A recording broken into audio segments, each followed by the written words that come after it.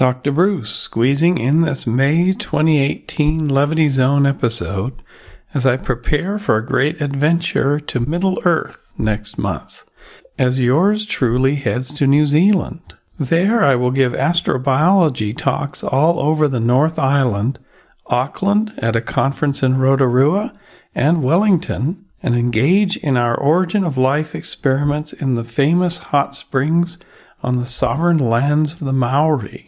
We are going to attempt to polymerize RNA in ancient Earth analog conditions out in the field. Last year at this time, I was in Yellowstone National Park, and we just published a new paper showing that we could form vesicles in hot spring waters at a range of pHs from acidic to alkaline. On this trip, I am really visiting Middle-earth with a stopover at Weta Studio in Wellington to meet with Sir Richard Taylor and his world-class team of model builders, costumers, and computer animators. If you don't know Weta, they created the Lord of the Rings trilogy and many more breathtaking films such as the recent Blade Runner 2049. So what do we have for you this month? Something very special. A conversation with a gentleman who some think of as anti-science and woo-woo, but for others are deeply grateful for introducing them to meditation and healthy lifestyles, Deepak Chopra. I have to admit I was a Deepak skeptic after watching his YouTube encounters with Richard Dawkins, Caltech physics students, and many others. However, when I met him briefly after my talk at the Science and Non-Duality Conference in October 2017, we both felt a connection. One thing you should know about Dr. Bruce is that he values connection highly, often over differences in personal ideology or other points of view. I believe strongly that if communication channels are open and there is trust, much can be accomplished in the world, especially between those who are otherwise diametrically opposed. So after Deepak and my brief encounter, we committed to getting together for a more extensive conversation. That opportunity came at the Science of Consciousness Conference just last month in April of 2018, held at a beautiful resort in Tucson, Arizona, surrounded by saguaro and barrel cactuses. This was the second time I had presented to this meeting of neuroscientists, meditators, psychedelicists, and other consciousness explorers. As Deepak was also there, we agreed to meet in his room and record a Facebook Live session. I was new to this medium and was amazed as Deepak simply set up his phone next to his laptop and 22,000 people were already there waiting. From that point, it flowed beautifully into a discussion of science and the origin of life, the oldest rocks containing clear evidence for life, the future of life, and the subject of emergence in general. Deepak expressed clear enthusiasm, showing the rock and the Scientific American cover article to his audience, and listened respectfully as I did most of the explaining. So it also seemed for his fans online, as copious hearts and thumbs were flowing up in streams in the video channel. For a moment I dropped into what my personal presence practice calls open-hearted awareness, and brought up the subject of healing, to see if Deepak wanted to go toward that presumably familiar territory for him. Surprisingly, or not, he really wanted to focus on the science. So rather than an anti-science bias, I found that in fact deep in Deepak was a desire to connect to this part of the human enterprise. After the broadcast ended, we agreed that it wouldn't be the last time we met and planned for future dialogues. For this stream, there were hundreds of shares and over 600 comments, and I learned that day what a powerful medium the internet and social media can be to reach an audience. At one point, I paid him a compliment for how well he greeted the lines of people after his morning meditation, to which Deepak replied, "I love connection." Hello, my friends. Today is a busy day, so lots of Facebook Lives. But remember, today is the second anniversary of Facebook Live, April 6th. And I've been here almost every day for the last 2 years. I want to thank Sheryl Sandberg and Shannon Mattingly and Kalia Gray for immense support. And thank you for being here every day. We've expanded this conversation. As you know, I'm obsessed with consciousness, and I get to speak to some great people here. And I'm right now in Tucson, Arizona, and we are at the Science of Consciousness meetings, conferences. I had the pleasure of listening to my very special guest, Bruce. Say hi to all these people. They're sending you messages and hearts and likes. So nice. Bruce Damer was at a conference called Science and Non-Duality. He spoke about the origins of life and consciousness there and over here as well. And I thought, why not expose him to all of you who are all over the world watching us right now. So thanks for joining me, Bruce. Thank you, Deepak. Thank you. So let's start with a little bit about your background. What is your background? I'm Canadian. Yes. Came to the U.S., did a PhD in various computational things, wrote some of the first graphical interfaces on PCs in the 80s. I see. Then I started doing virtual worlds, like avatars, not avatars from your culture, but avatars in cyberspace. And then I started doing work for NASA, mission design, simulations, asteroid missions, human landers, things like that, and Mars program. And then I got to my dream that I had when I was 14, which is to work on the origin of life. So when I was 14, I had a thought experiment, I had a vision, kind of like the visions you have, of the first self-assembling molecules. And I questioned them, but then they questioned me on how to figure out how they made a copy of themselves.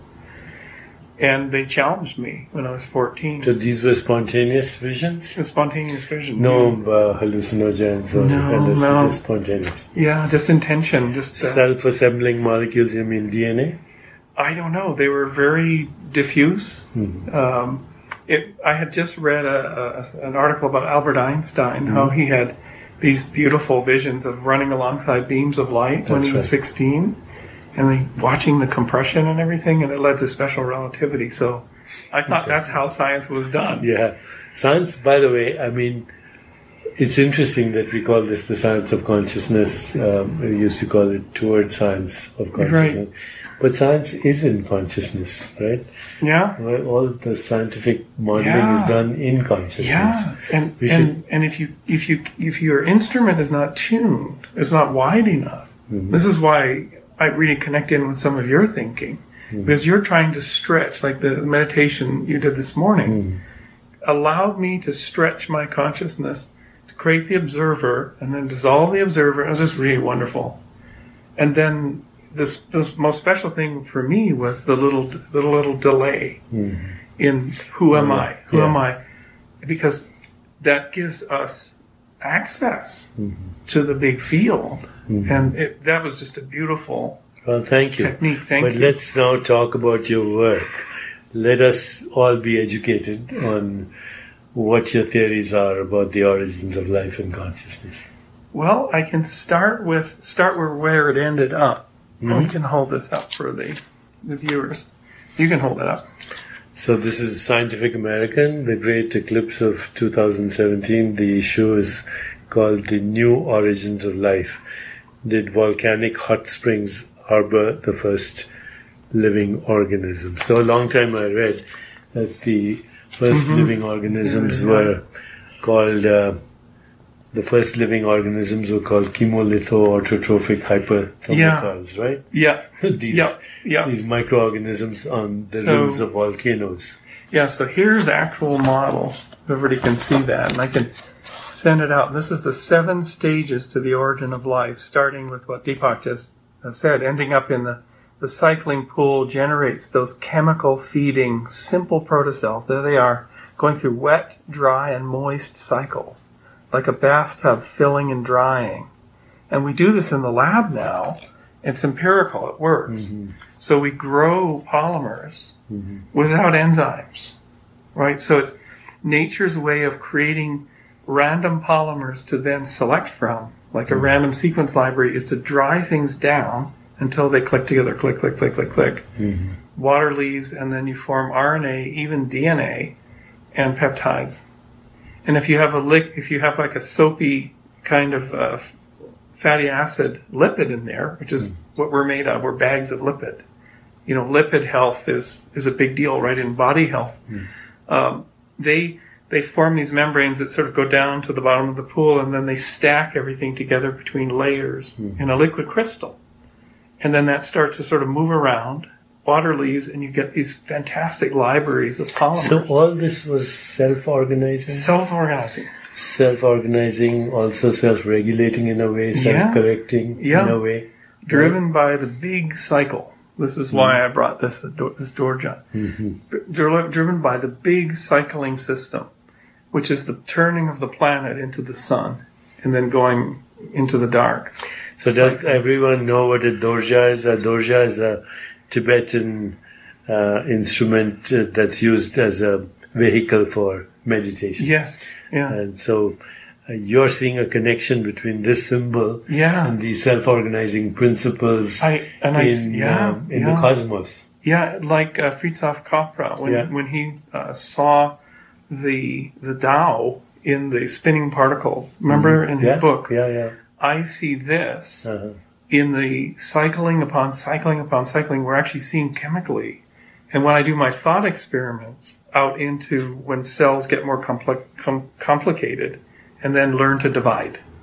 So that's what I'm working on now, is the path from the simplest little protocell to the dividing living cell. So all the way from those microorganisms, the chemolithoautotrophic hypothermophiles, to Homo sapiens. I'm going to ask you something very controversial. With everything that you've learned about cosmic evolution, because it is cosmic evolution, it's a piece of it, and everything then that's followed since then, biological evolution. How and this is a hard, kind of controversial question, how wedded are you to the conventional model of random mutations and natural selection that is now basically the Bible of science? I live in two magisteria, you know, the term, the dual magisteria. I live in both. And Deepak, what I try to do is I try to walk the liminal ridge between these magisteria. So part of my practice is going down into the pure mechanical reductionist world, because I'm a gearhead. You know, as a kid I was. I want to find solutions that work, and, you know, I wrote a lot of software and everything. But I realized that you can't you can't solve the big problems without going into the magic, the magisteria of magic, and then connecting with the field, this large field, which is where you were. This is where you dwell and where your inquiry is. So, but our reductionist inquiry is a modeling of a mode of knowing and experience in human consciousness. Would you agree? It's a modeling. I think it's a dance. Because I asked a question once: how was reality created? And the voice came back. You can appreciate this. I was bumped in the leg, and the voice came to me: get up, stop thinking, and start moving. And as soon as I went into a dance, I went into a circular dance. And the answer was, you can't know it, but you can become it. Yeah. And in some sense, that was the perfect marriage of the two magisteria. Being and becoming. Being and becoming by moving. Because the answer to my inquiry on what makes the cosmos was a continuous cycling, beautiful system and everything. So when I was doing the dance, when I was spinning, everything was spinning. It was very much like Fritjof Chopra, you know, but with my body. So as my body spun faster and faster, I had more and more becoming. Not necessarily knowing, but absolutely every cell becoming. Yeah. It's the Sufi way of transcending what we call separation in a way. Yeah. Right? The Sufis dance till they go into this ecstatic state where separation's the great tragedy. It's the great tragedy of our world. Yeah, which is creating all the suffering in the world right now. It's terrible. So you have this that other piece of rock that you can showed maybe me. share with them. So what is this, Bruce? This is ground evidence of our oldest ancestors. So if you see these beautiful little ridges here, see it there? Those ridges are stromatolites. They're laid down by microbial mats over 3 billion years ago. And this was picked up on our field season in Northwest Australia, which is a little surviving piece of the Archean crust, the oldest intact crust. And our colleagues discovered evidence for a hot spring there. In Australia? Yeah, 3.5 billion year old hot spring in Australia. And that's the subject of, so the Scientific American article has our complete cycling model and landscape. You can find this online, I'm sure, this issue, right? Which issue of this? It's the August issue. And there's the hot spring stromatolite. And that circular little contusion, that's possibly an air bubble, oxygen bubble, the breath of life. That's the earliest evidence, potentially, of oxygen production by biofilms and the oldest evidence on Earth. So that's the breath of life. It's putting the oxygen in to the atmosphere and to the ocean so that it rusts all this iron out. So Deepak is holding something that's quite heavy and massive. Very heavy. It's full of iron. Mm-hmm. And that iron has to be oxidized out for 3 billion years before we can get breathable air. And that iron was originally in the crucible of a burning star, a supernova. Yeah. And that iron is right now in your hemoglobin going to your brain so you can enjoy this conversation. Yeah. It's kind of the unbelievable inseparability of existence. Are we stardust beings having a human experience? Or are we human beings having the experience of the universe? Or are we the sentience in which all forms of knowing occur in every species of consciousness? And I'll add one more, because those are beautiful. I find that in meditative states, I can achieve that union if I do the following. If I drop my consciousness, my mind, drop it down. This. And then I go out. Now I open my awareness, expand, And then with a heart, open-hearted awareness, open heart. Like this. And then turn around. And back.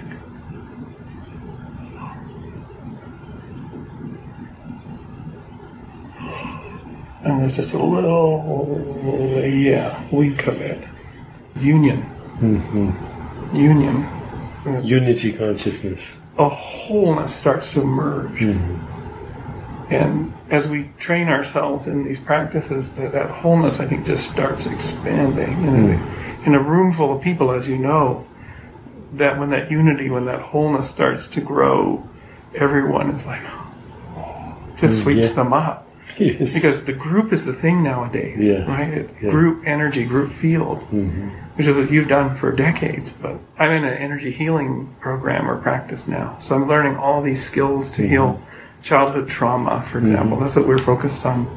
The 7 or 8 character styles of trauma. Sure. Yeah. Which is a huge, actually, it ultimately is all the suffering in the world. It goes back to childhood, right? It does, yeah. Like my suffering in my childhood, I found it. It took half my lifetime. I was adopted at birth, and through practices, intense practices, I was able to relive my conception all the way and feel my mother's love in her womb for the first time because I was given up. I never felt a mother's love. Can you imagine? Yeah. And at 4 months, so I'm growing, I'm a thing, I'm embryonic. I'm in utero. And then through this practice, this very deep practice, I heard a whispering, and I looked out into the night, and I saw an outline of two people, and it was my parents giving me up. I didn't understand the whispers, but then the love connection went away. Oh, it was intense. It's amazing to me that you can straddle these two worlds.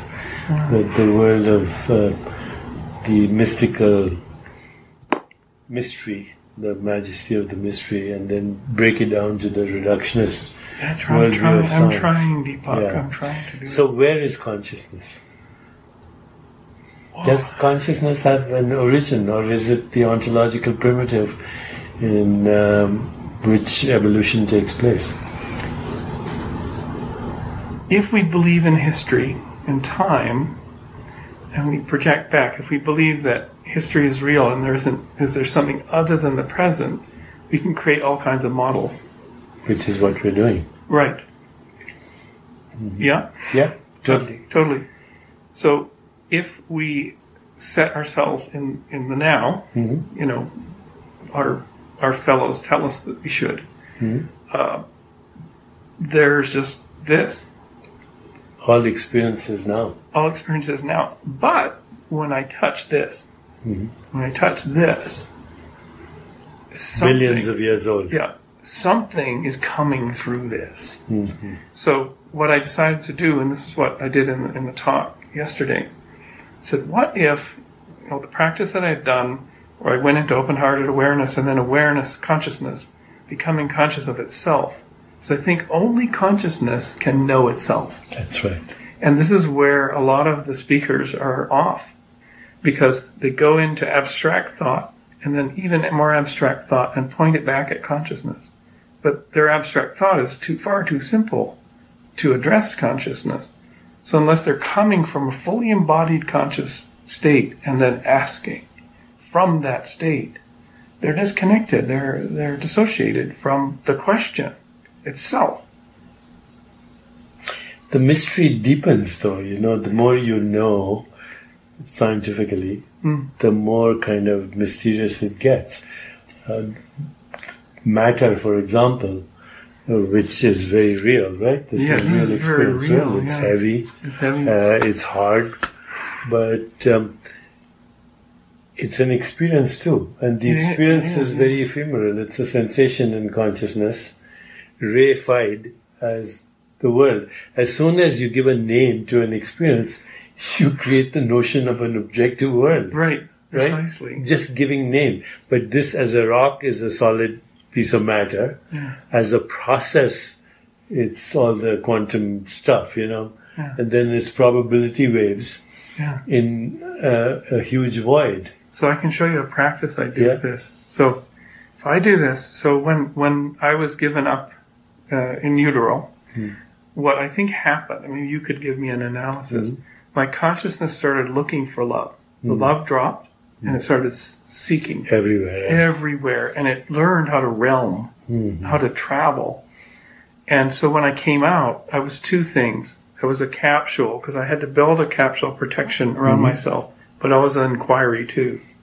So in the crib, I remember going out of the hospital, spiraling out and up to the limb of the earth when I was in the adoption ward. That came back. And it's like, so I had a realming mind, but a very closed container. So I was practically autistic. So when my adoptive parents took me home, I was like, my mother said, he's in his own world. Yeah. But this is the 60s, and they don't even have a diagnosis for autism at the time. So luckily for me, I didn't get treated as a patient. So all through my life, I had to break out of that egg. But my consciousness was already traveling everywhere.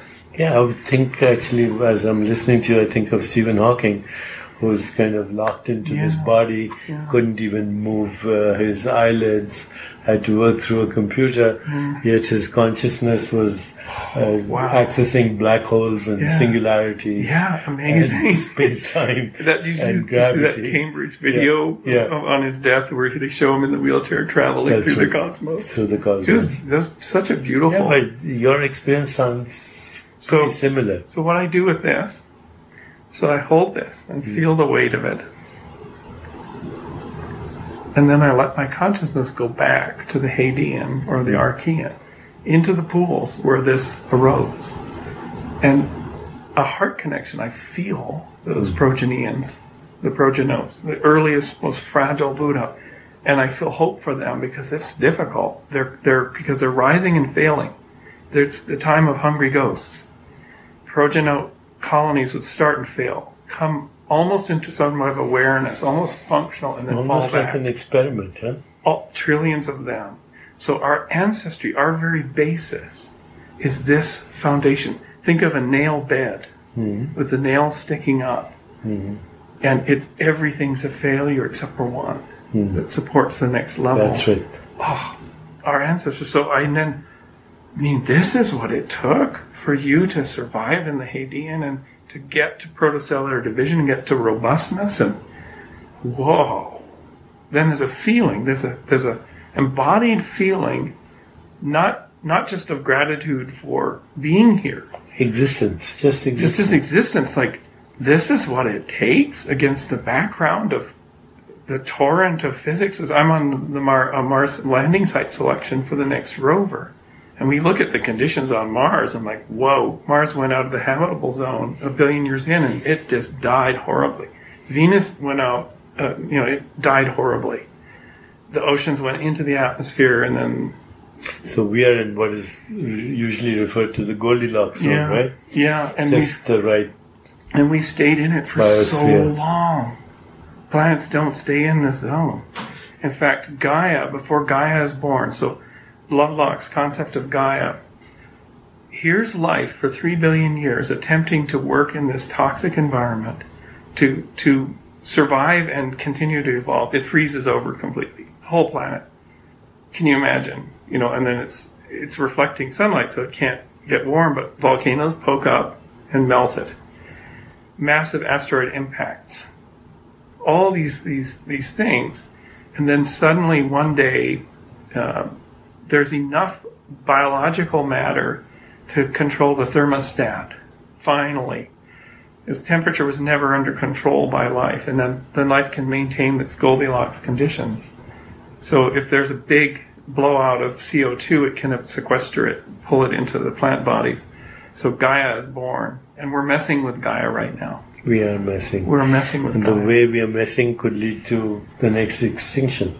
Yeah, well, did you know? Here's a crazy fact.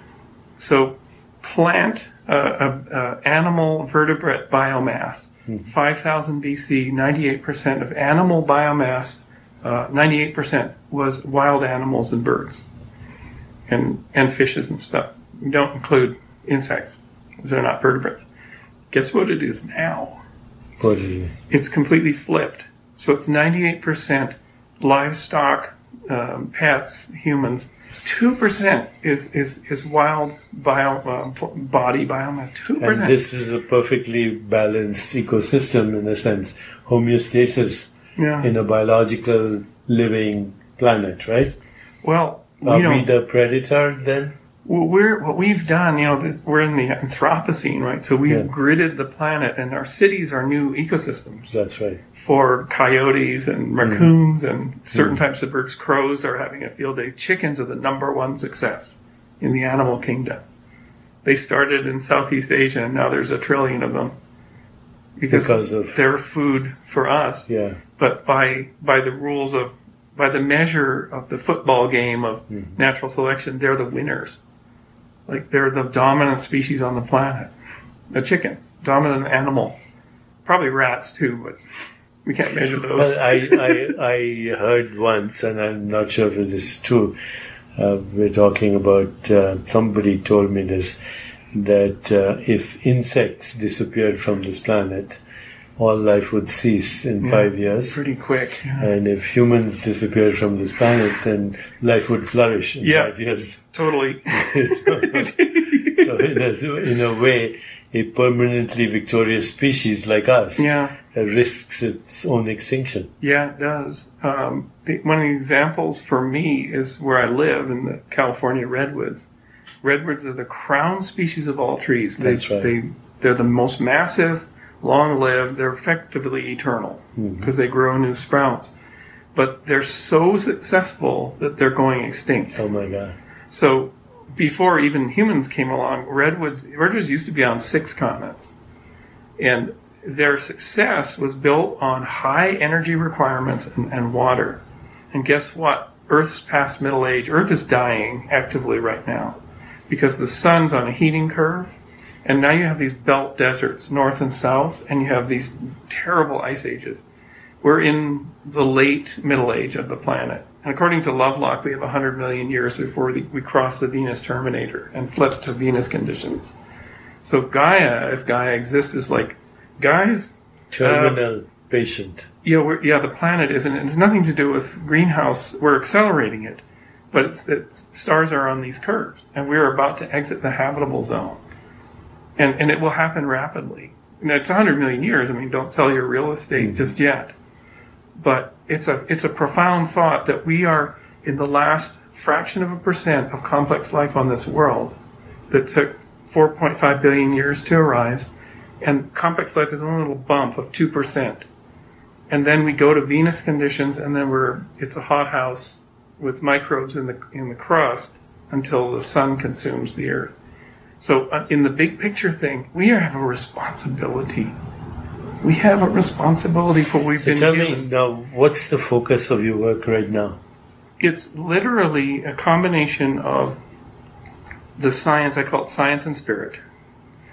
Because if we have a model for our ancestry, for the gearheads on the planet. Without a single break in the chain of being, right? From the first living organism to right this moment? No, there's no break. Except in the Progenian where there's false starts constantly. I see. Yeah, there's this prickly, difficult period. So my goal is, from when I was 14 and I had this vision, I had no idea. I thought that in my 50s I would actually have enough collaborations and enough experience and enough miracles and probability would shape that it would be, a solution would rise, and it did in my 50s. And the rest of my life, Deepak, is going into the field, doing the chemistry and hydrothermal systems, supporting the empirical science as best I can, raising money, hopefully, for our institute so we can fund all these researchers. And then coming to places like this and meeting people like you to bring you this news. Well, I'm now 71 and I'm trying to put together collaborative initiatives with people like you, but also hardcore reductionists, philosophers, artists, musicians. I think a disadvantage of being a specialist is you have no idea what's happening outside your field. But you put people from disparate disciplines together, you keep a system open and transparent, and you incubate together, emergence happens. Emergence happens. Happens. Yeah. So what is your hope for the future with your work? With my work, here it is. Survival of the fittest, a term that was sort of browbeaten by Spencer, so that Darwin included it in replacement of the much more neutral natural selection in the later editions of Origin of Species. He didn't like it. It's a very Victorian idea. It led to terrible social Darwinism and problems in India, everywhere, in the colonial world, everywhere. Survival of the fittest, because it's a separation. It's a statement of separation. It led to all kinds of bad behavior. We can roll this out of our culture now. Survival of the wisest becomes the new criterion for evolution? No, here it is. It's even more simple. In our model, which could be proven chemically, there was never a single individual at the origin. It was a community. It was a mass of simpler protocells cooperating. It was the only plausible way. So the unit of evolution is a community that collaborates, not individuals in competition. Eventually you do get, humans compete, but we're actually mostly collaborative. Our cities are collaborative creations. So the unit, the ancestor is a collaborative community, and that can roll into our entire... The collaborative community in the one mind, in the one consciousness, or I think, how do you think of it? Well, Are we kind of differentiated from a single We are an outgrowth. unified? We are an outgrowth and deeply connected into a massive network. So at the this goes back to your original question. So I would say what we've found is the actual physico-chemical basis for the thing that supports the conscious field in total unity. And it's based upon sharing and collaboration and the most powerful force in the universe, the ability to shape future probability, which life is really good at and physics is not good at. So in 13 billion years of cosmic evolution, if you took the universe and gave it a grade, it would get a C. Because it's like, 13 billion years, you just produced these types of stars in this periodic table and a bunch of minerals and dust. You're not very productive because it's a two-phase cycling thing. But when life comes in, there's memory. And then you have emergence possible. Where is the memory? It's everywhere. So it can start, for the gearheads among us, it starts with short little oligos of templates, polymer templates, which are still running in our bodies. But then information is everywhere. So what we're doing here and what we're doing with the audience, we're crowding ourselves together so that we increase the probability of miraculous things. Then we're communicating about it. Then we make a memory. We're making this recording. And then others take this recording and they evolve further. And that's the proposal I made yesterday. Which is emergence, isn't it? That these are the three cycling things that drive emergence. Probability drives interconnection, interactivity, which drives the writing of memory, which drives more probability. And is it all spontaneous, self-organizing? It's this. It's this. Cycles, turning and turning and turning and turning. Cycles of time. Cycles of time. In the matter, timeless. in the timeless, yeah. Cycles of time in the timeless. Yes, beautifully said. So, Bruce, do you get a lot of backlash from reductionists, materialists? Not particularly, because no. you're very comfortable there. Yeah, if I'm in front of that audience, I wear a different outfit and I use different language. That's right. I reskin. Because part of my training, Deepak, is because I can realm. My consciousness can realm. Like the other night, I was feeling you. I was feeling your system to get to know you. And then we met at dinner last night. That's right. And it was a beautiful connection. It was great. It was great, yeah. Okay, so if you're in a reductionist audience, what you do is you load their OS and become them. Because they're expecting a certain level of discourse. Yeah, otherwise you're not communicating. You're not communicating. And you're a realm person too. I mean, I watch... Yeah, but I get a lot of backlash. But strict reductionist physicalists, I get a lot of backlash. But where it counts in your individual relationship with people, I watched the line after your talk. Yeah. And every person that was coming up, your system was completely coming out to meet them. Yeah, you were giving them full attention. Yeah. It was beautiful. Well, it feels good to be connected. Yeah. What will we find if we go to your website? It's a sort of a Wikipedia. I don't even have a Wikipedia entry, but it's a Wikipedia style thing. A picture of me in a suit and a picture of me in festival performance gear, so you can see the variations.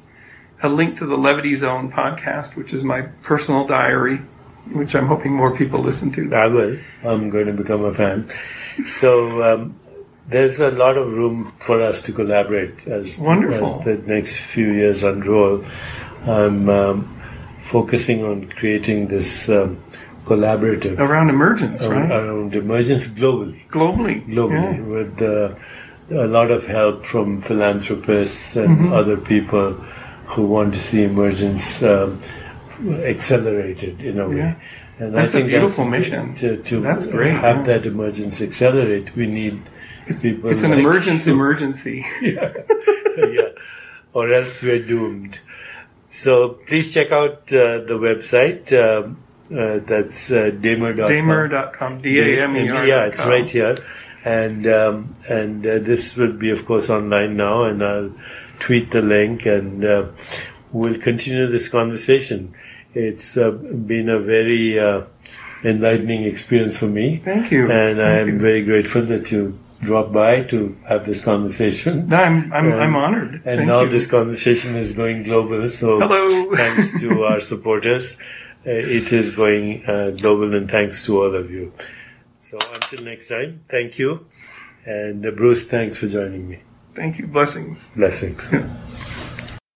Catch up with your Dr. Bruce's ongoing life on the page for this episode, number 65, at www.levityzone.org, where I will link in the full video for the Facebook Live session with Deepak, and also our recently published Vesicles in Yellowstone paper and my sand talk. Thanks go to Christoph for joining the Levity Zone editor team and not only helping clean up the audio for this episode, but making great podcast cover art featuring Deepak and me making our connection. If you have an audience or someone you feel I should connect with in Facebook Live or any other newfangled social media widget, please let me know. It was fun. Reach out to me through my contact page on my personal site at www.damer.com. And see you next time in the Levity Zone.